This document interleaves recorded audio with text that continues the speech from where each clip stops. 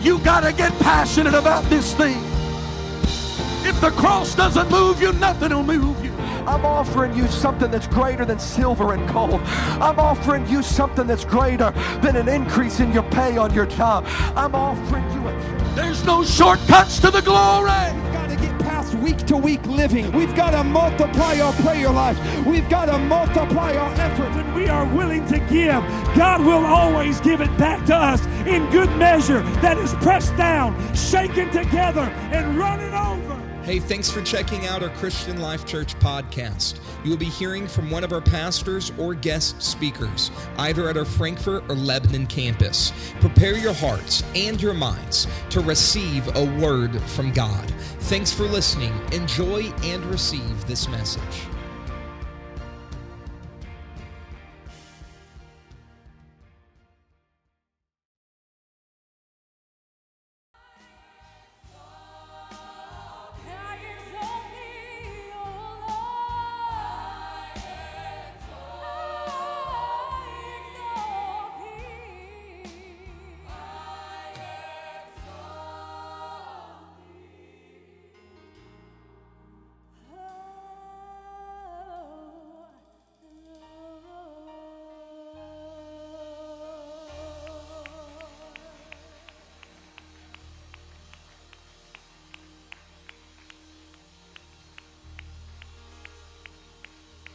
Let's exalt his name together right now all over this room. Would you lift your voice and your hands and exalt and magnify Jesus? Hallelujah. Hallelujah. Hallelujah. Oh, the presence of the Lord is with us tonight. Amen. Without further ado, I want to bring our speaker to this platform tonight. Didn't Brother Labat preach a wonderful power doctrinal message this morning? If you didn't know, now you know that there is only one Lord, one faith, and one baptism, and his name is Jesus. Amen. I want to be on that straight path. How about you? Amen. Amen. It's such an honor always to have our good friends with us and just to be around them. You know how you have friends that when you're around, they just make you better? The Labats are just those kind of people. And Brother Labat and I became friends in Bible college, and most of you know the story. We've traveled together. As a matter of fact, he was with me the first night I ever laid eyes on a net. And the second day of Bible college, when she comes walking across the campus, we happened to be together, and I turned to him and I said, "Is that the girl we met in Arkansas?" He said, "I think it is." And the rest is history. Amen. We've been friends for a very long time, and through all the years of knowing him, more than just being a truly great preacher and a truly great leader and wonderful pastor, he is just a great Christian. And I honor and respect Pastor Labat so very much, and it's an honor that he would leave his very, very much thriving church to come and be here today. As a matter of fact, they're getting ready to build a brand new building. They have broken ground, and it's about to happen, and I can't wait to be able to worship with them there in Addison, Illinois. We're honored to have Brother and Sister Labat with us. They blessed the ladies' ministry, and of course, he blessed us this morning and coming to break the bread of life tonight. Would you put your hands together one more time and welcome Pastor Brian Labat. We love you, sir. Oh, I feel the presence of the Lord in the house tonight. I said Jesus is here. Would you lift your hands one more time, and would you reach up? Extend your praise to him. Come on, give him praise in this house tonight. We love you, Jesus. We love you, Jesus. We love you, Jesus. Oh, we love you, great God. Lord, we're so grateful and thankful we can come into your presence tonight. We give you praise in this place. Hallelujah, hallelujah. I don't know what you're going through tonight, but it's always an honor to give him praise. Can I tell you that your greatest praise is not the praise that you feel, it's the praise that you force.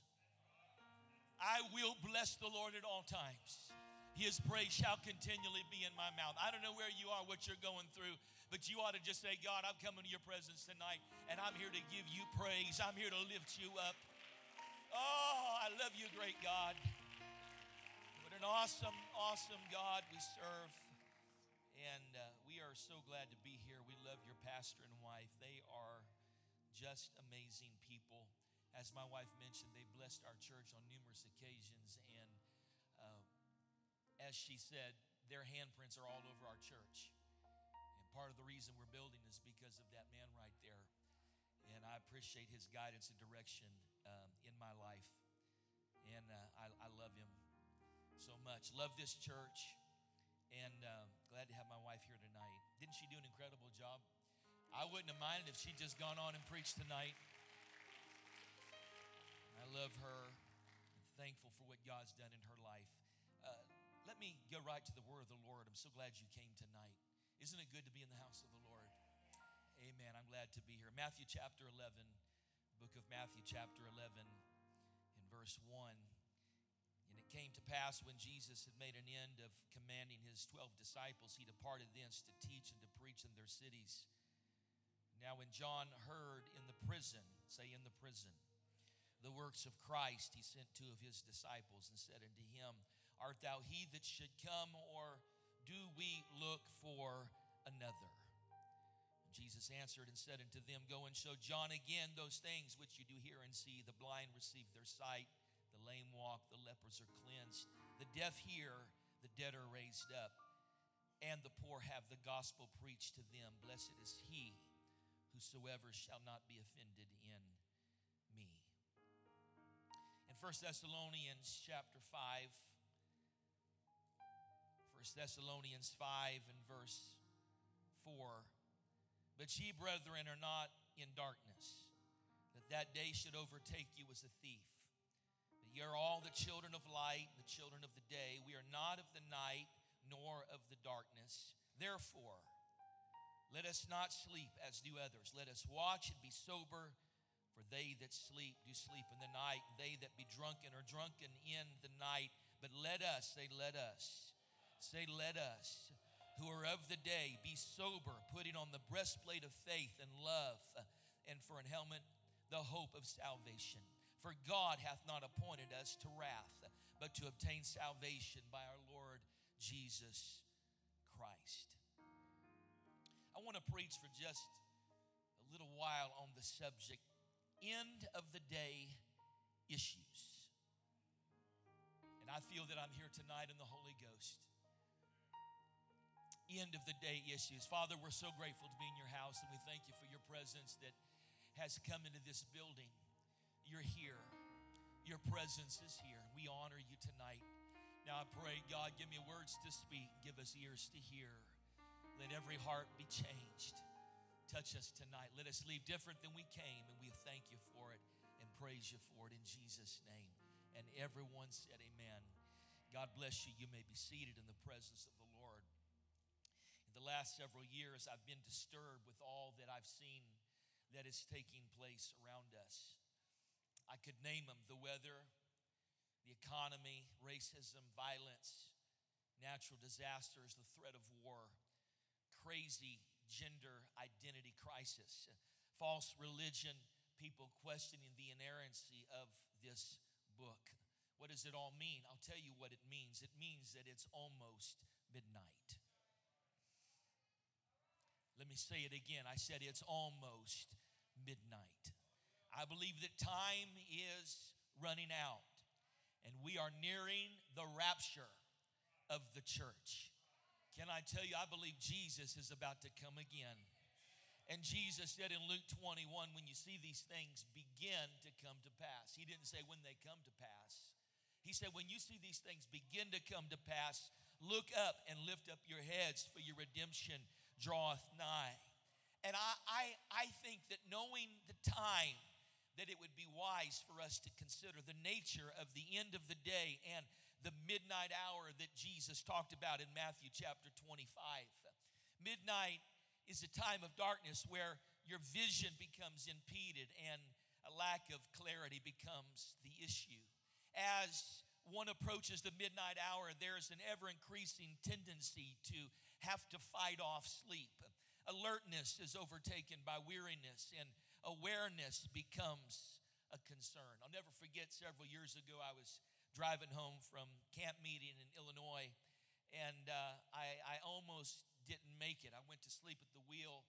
Thankfully, I awoke just before I went off the road, but I almost didn't make it.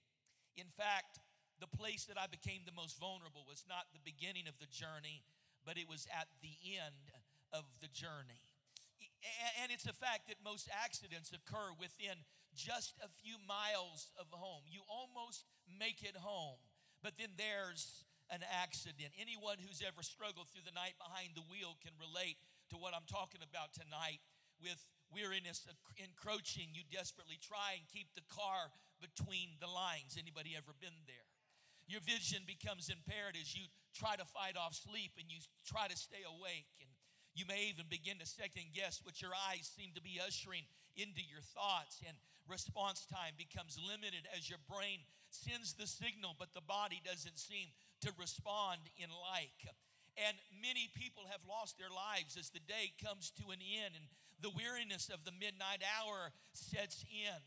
And when I read about John in Matthew chapter 11, it seems to me that John is confronting some end of the day issues. From his miraculous birth, John has given his life for preparing people for the coming of Christ. He was the voice of the one crying in the wilderness, prepare ye the way of the Lord and make his paths straight. It was John that said when he comes, he will baptize with the Holy Ghost and with fire. And so now John is standing in the threshold of a new dispensation, a new era of grace, if you will, and he's called to usher it in, but now his day is almost over and midnight approaches and he'll never leave this prison alive. And so just prior to his death, John, he seeks clarification. Detail was important at this time. He wants to know for sure if this man that he's given his life for, that he's given everything for, if this man is who he says that he is he the one? Is he the one? Not a similar one, not a popular one, not the admired one, but is he the one? I need to know, is Jesus really the one? Discernment was necessary. Precision was the priority. Judgment was the requirement. Is this Jesus truly the Messiah that was spoken of by the prophets? Is this really him? And we have a tendency to stand back and criticize and judge John for his lack of faith. And we ask, how could he have ever asked such a question?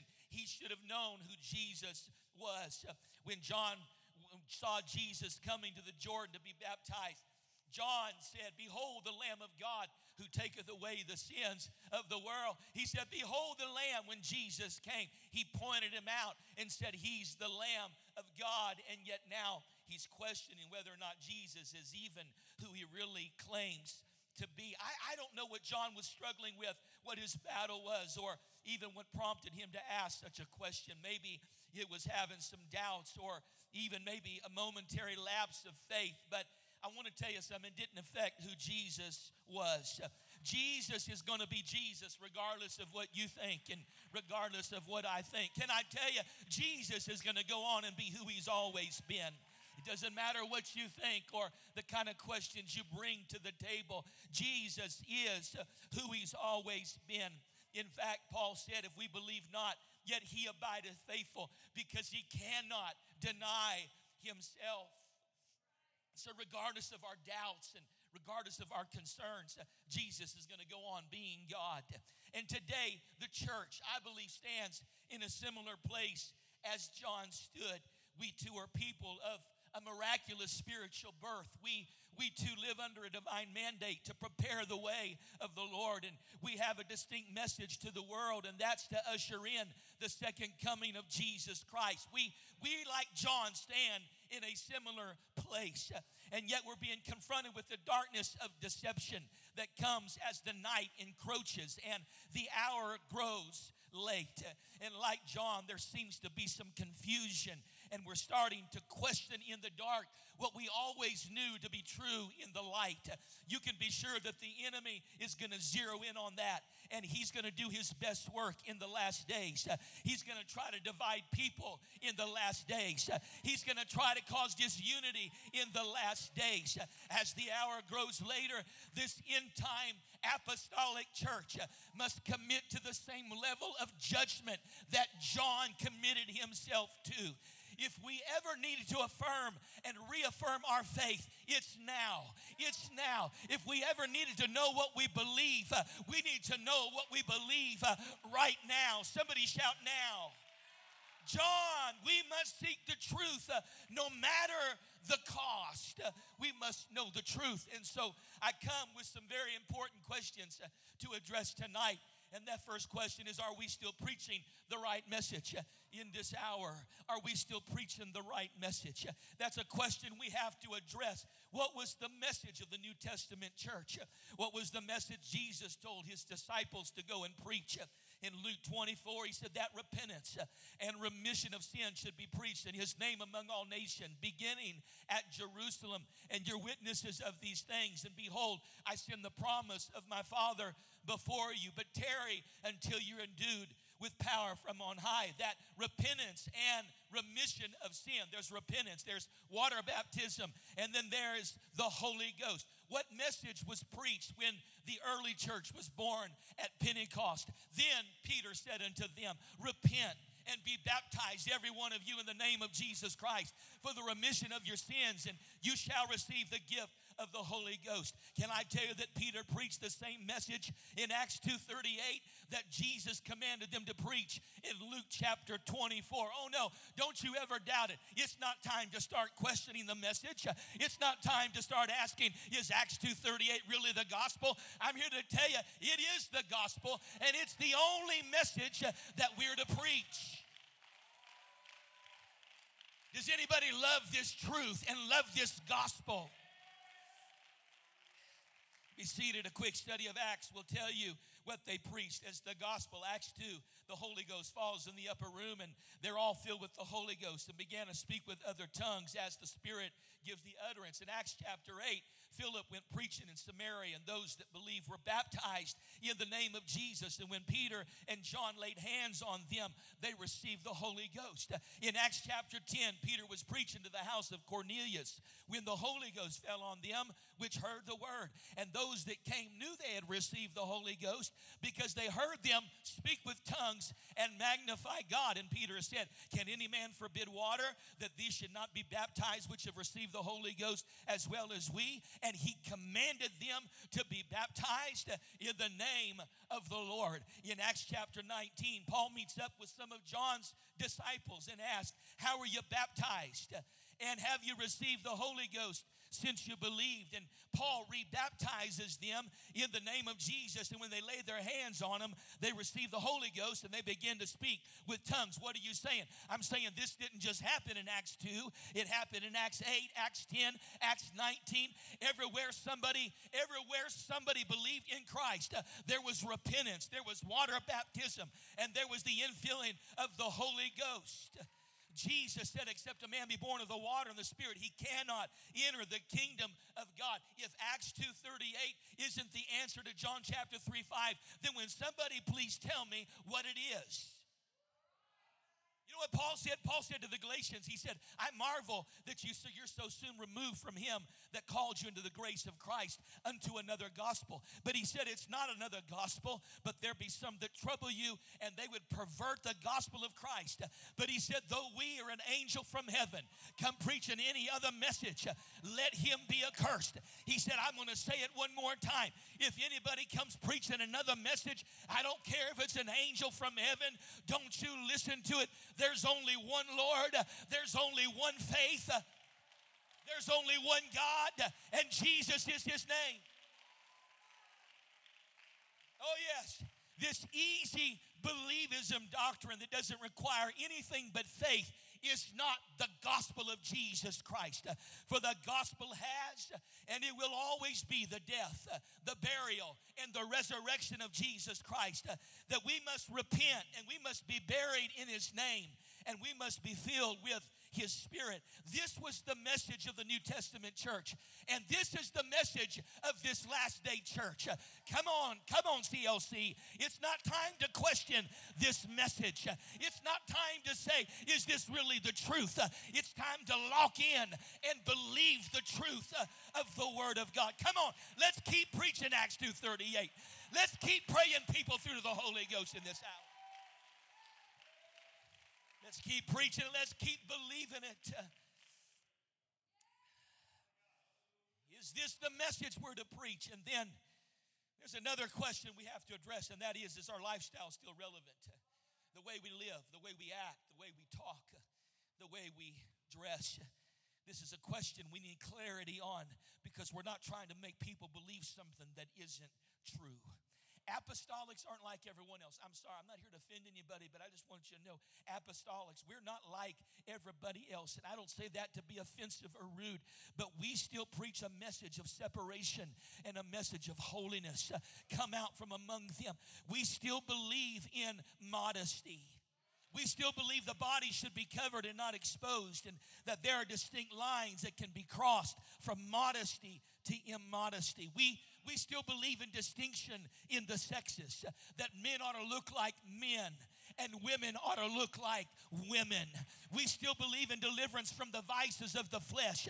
We believe there's deliverance from worldliness and carnality and fornication and adultery. We believe God can deliver you from pornography. He can set you free. I don't know what your struggle is tonight, but I want to tell you there is deliverance in this house. I feel the Holy Ghost in this place right now. There is deliverance from the vices of this world and the flesh. And so the question is, does it matter? Does our lifestyle matter? The way we live our life? I ask, did it ever matter? Did it ever matter? Because if it ever mattered then it still matters today. Many people who once contended for a lifestyle of separation are now saying it doesn't matter. You can live any way you want to live. And all I can relate it to is the lateness of the hour and people not affirming and reaffirming what the Word teaches about how we're supposed to be living. We've stopped talking about holiness and separation because we don't want to offend anybody. We don't want to offend people. Well, listen, the Word of God talks about it. And how many know the Word of God sometimes it does separate us? I don't want to offend anyone either, but neither do I not want to contend for what the Word says matters. If this book says it matters, then your pastor has to preach it, and he's got to teach it. I've learned that if I preach this book, I'm going to offend somebody. But I'd rather be guilty of preaching truth and offending a few than to not preach the truth and stand before God guilty on that day. Listen, we're going to be accountable for what's in this book. And we've got to preach it. Does it still matter that we strive to maintain a line of separation between us and this world? Does it matter that we work at obeying the teachings of this book and we strive to please God? Does it matter that what we look like and how we dress and what we put on and what we say and where we go? Does it matter? Is there not a difference between the holy and the unholy and the clean and the unclean? Is it all right to just throw it all away because we don't quite understand what God meant when he said, "Be ye holy, for I am holy"? What does it mean when the scripture says, "Come out from among them and be separate, saith the Lord, and touch not the unclean thing, and I will receive you"? What does John mean when he says, "Love not the world, neither the things which are in the world, and if any man love the world, the love of the Father is not in him"? What did Paul mean when he said, "I beseech you therefore, brethren, by the mercies of God, that you present your bodies a living sacrifice, holy and acceptable unto God, which is your reasonable service"? What does it mean? You see, we treat the world like a buffet. We treat the word like a buffet. The problem is we want to interpret scripture and take a little of this and a little of that, but I'm not going to take that and I'm not going to take that. And so we'll listen to what Paul says about grace, but we won't listen to what he says about separation. We'll listen to what the Apostle Paul has to say about the gospel, but we won't listen to what Paul says about our lifestyle. We'll listen to what Paul says about the rapture, but we won't listen to Paul when he talks about coming out of the world. We'll listen to what Paul says when he talks about healing, but we won't listen to what Paul has to say about holiness. But how many remember that all Scripture is given by inspiration of God? Somebody shout, all Scripture. And is profitable for doctrine, for reproof, correction, and instruction in righteousness. For the grace of God that bringeth salvation hath appeared to all men, teaching us, denying ungodliness and worldly lust, that we should live soberly and righteously and godly in this present world. And yet we're questioning, does this lifestyle matter? Does it matter how I live? Does God even care? Can I tell you tonight that you can't be partially apostolic? You can't just be a little apostolic. Either you're apostolic or you're not apostolic. Listen, it would be so easy as a pastor. I know because I've dealt with it. It'd be easy to just cast aside any teaching about apostolic lifestyle and refuse to talk about separation from the world. But I am fearful that that would be displeasing to God and He would withdraw His Spirit. I want you to know that God is still calling men and women in this hour to come out of this world and to go deep into the things of God, to live for God the way that He wants us to live for Him. So Paul said, nevertheless, whereunto we've already attained, let us walk by the same rule. Let us mind the same thing. This preacher has come tonight to tell you it still matters. Your lifestyle matters. It matters how you live your life. And then the question is our devotion really going to matter in the end? In the end, is it going to matter how committed we were, how dedicated we were, how consecrated we were? I want you to know as apostolics, we're known for taking this thing seriously. We're known for taking it serious. We don't live for God casually. We're not casual about prayer. We're not casual about worship. We're not casual about being in the house of God. We take it very seriously. We're not casual about these things, and yet some people think that they can live the easy way and they're just going to slip on into heaven on that day. But I don't believe that you can be saved and not really be sold out. I got about 4 amens right there. Let me say it again. I said, I don't believe that you can be saved and not be sold out. Peter said, if the righteous scarcely be saved, where shall the ungodly and the sinner appear? Thank God for grace. Anybody walking in grace tonight? Is anybody thankful for the grace of God? But let me tell you about the grace of God. Grace doesn't work when we're not doing our best. Thank God that we have grace to make up for our lack. But grace does not cover what we can do. Grace takes care of what we can't do, not what we can, and not what we refuse to do. Grace makes up for our lack, but it doesn't make up for our laziness.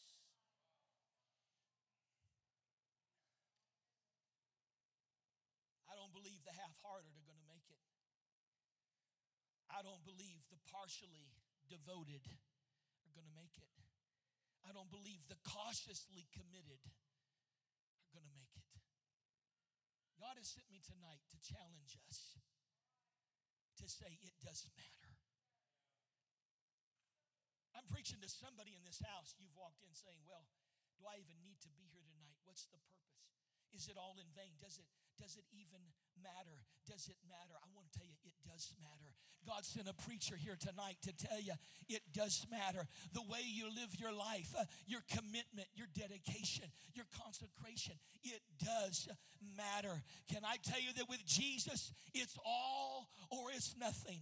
I said it's all or it's nothing. Hear, O Israel, the Lord our God is one Lord, and thou shalt love the Lord thy God with all thy heart and with all thy soul and with all thy mind and with all thy strength. He wants everything that you have to offer. He doesn't want just a little bit of you. He wants everything that you have to offer. Brother Jordan, 2012, I did something really stupid. I took a survey with the church, And I asked him a question, and I was shocked when I got the answer. I asked the question, do you come to church regularly? And somebody said, no. And I said, do you give tithes and offerings? And they said, seldom. And I said, do you read your Bible every day? And somebody said, seldom. I said, do you pray every day? And they said, no. I said, do you think Calvary needs a new sanctuary? Yes. Are you willing to give to the building fund? No. And then I said, how committed are you to Christ? This was their answer, very. Very. They're very committed. They don't give. They don't come to church. They're not in the Word. They're not in prayer. But they are very committed to Christ. How can someone feel that they're very committed to Christ? They don't pray. They don't fast. They don't give. They don't attend. They don't serve. They don't keep their heart right, their spirit right. Listen, you can't separate your commitment to Christ from your commitment to the body of Christ. You say, I'm very committed to Christ, but you don't come to church and you don't serve and you don't offer your life as a sacrifice to God. Listen, your commitment to the church is representative of your commitment to Jesus Christ. Oh, I want to tell you what we want to do. If you're not sold out, you need to get sold out. I'm preaching to someone in this house. If you've walked in here casually tonight and you're not sold out to this, you need to get sold out before you leave this house. And if you're sold out, you need to stay sold out. If you're committed, you need to stay committed. You've got to stay in this. See, we want to date him, but we don't want to marry him. We're committed for a date, but we're not committed for marriage. But when Jesus comes back, he's coming back for a bride, not a date. He's coming back for a bride who hath made herself ready. Unto them that look for him shall he appear the second time without sin unto salvation. Can I pause here tonight? And I'm wrapping up. But can I tell you, Jesus is coming. Let me say it again. I said Jesus is coming. Does anybody in this house believe that Jesus is coming? Is there anybody in this house that would say, I believe what you're preaching, preacher? Jesus is coming. And when you know Jesus is coming, nothing else really matters. When you really know Jesus is, you'll get rid of that grudge. You'll forgive. You'll get your life right. You'll come to an altar. You'll pray through. You'll do an about face. You'll change the way you live. When you know Jesus is coming, can I tell you, Jesus could come tonight. I said Jesus could come tonight. Jesus is coming. Stand with me if you would. And when the bridegroom appears, we can't afford to be caught sleeping. We must have oil in our lamps. We've got to be ready when Jesus comes. In Romans chapter 13, Paul said in verse 11, that knowing the time, that now is high time to awake out of sleep, for now is our salvation nearer than when we believe. The night is far spent, the day is at hand. Let us therefore cast off the works of darkness and let us put on the armor of light. Let us walk honestly as in the day, not in rioting and drunkenness, not in chambering or wantingness, not in strife and envying.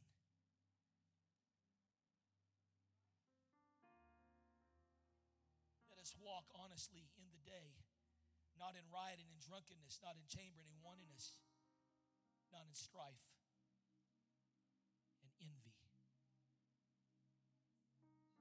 We've got the first part of that right. There's no rioting and drunkenness here, Pastor. But what about the strife? What about the envy? But put you on the Lord Jesus Christ, and make not provision for the flesh to fulfill the lust thereof. John was struggling, as some of us are tonight. Are we still preaching the right message? Is our lifestyle still relevant in this hour? Is our devotion and commitment to God really going to matter in the end? I want you to notice Jesus' response to John's question. Jesus didn't say, go tell John. said, go show John again those things which you do hear and see. The blind receive their sight, the lame walk, the lepers are cleansed, the deaf hear, the dead are raised up, the poor have the gospel preached to them. Go show John again. John, you believed once, but now it's time for you to believe again. You believed it once, but John, now it's time to affirm and to reaffirm what you believed in the beginning. I don't know who I'm preaching to in this house tonight. But somebody walked through the doors questioning, is this the truth? Is Acts 2:38 the message? Does holiness and separation matter? Does it matter how I live? My commitment, my consecration, my dedication, serving in ministry, serving in the choir, being a musician, being an usher. Does it really matter? Is my commitment going to matter in the end? And God sent this preacher here tonight to tell you it does matter. It does matter. I tell you what I want to do tonight. I want to invite this entire church to step out and make your way down to this altar. Would you step out and come, everybody that's in the house?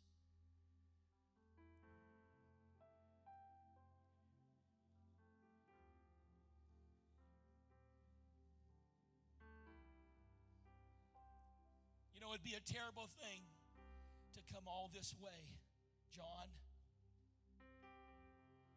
It'd be a terrible thing to know who Jesus was, John. John, you were convinced when Jesus came to the Jordan that was the Lamb of God. John, it would be a shame for you to come to the end of your life only to turn away, to lose your faith.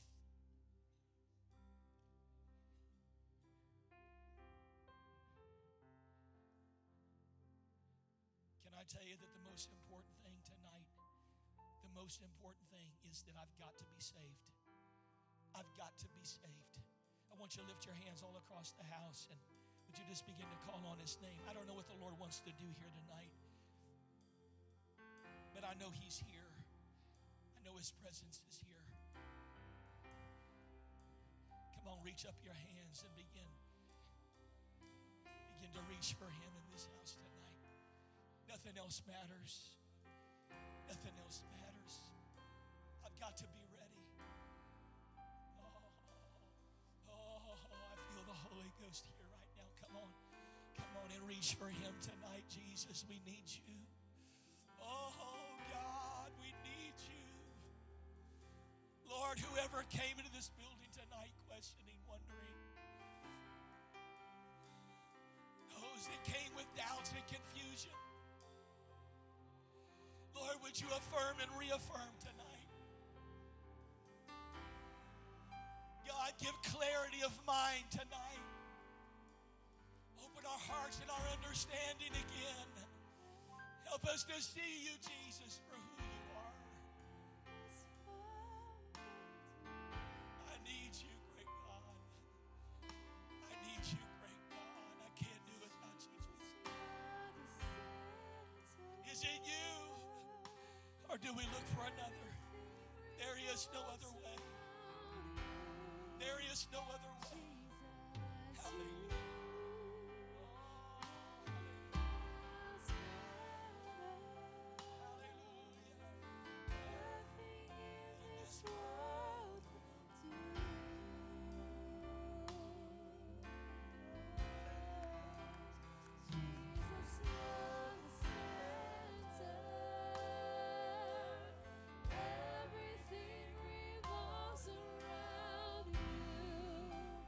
Jesus,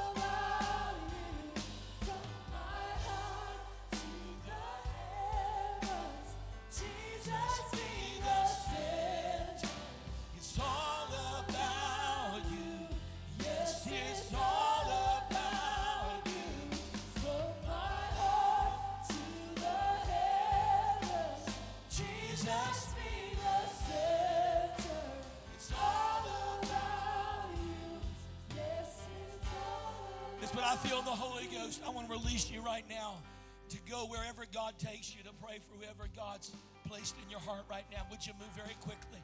Let God lead you right now. I want you to find somebody. I want you to connect with them and pray with them. Pray that God would strengthen their faith. Come on, move very quickly. Move quickly. Let the Holy Ghost direct you right now. Connect with somebody right now. I want you to pray for their faith, that their faith would not fail. Pray that God would strengthen their faith, that God would strengthen their walk. Hallelujah. Come on, lay your hand on somebody right now. Hallelujah. Oh, Jesus. Hallelujah, hallelujah, hallelujah. Come on, let the anointing of the Holy Ghost begin to move right now. Let the anointing of the Holy Ghost begin to flow right now.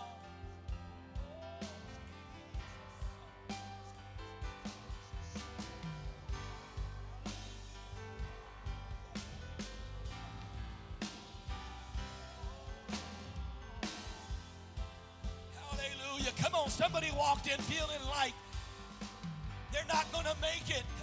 Somebody walked in this building tonight feeling like they can't take another step. But the Holy Ghost has come tonight. The Spirit of the Lord is here tonight.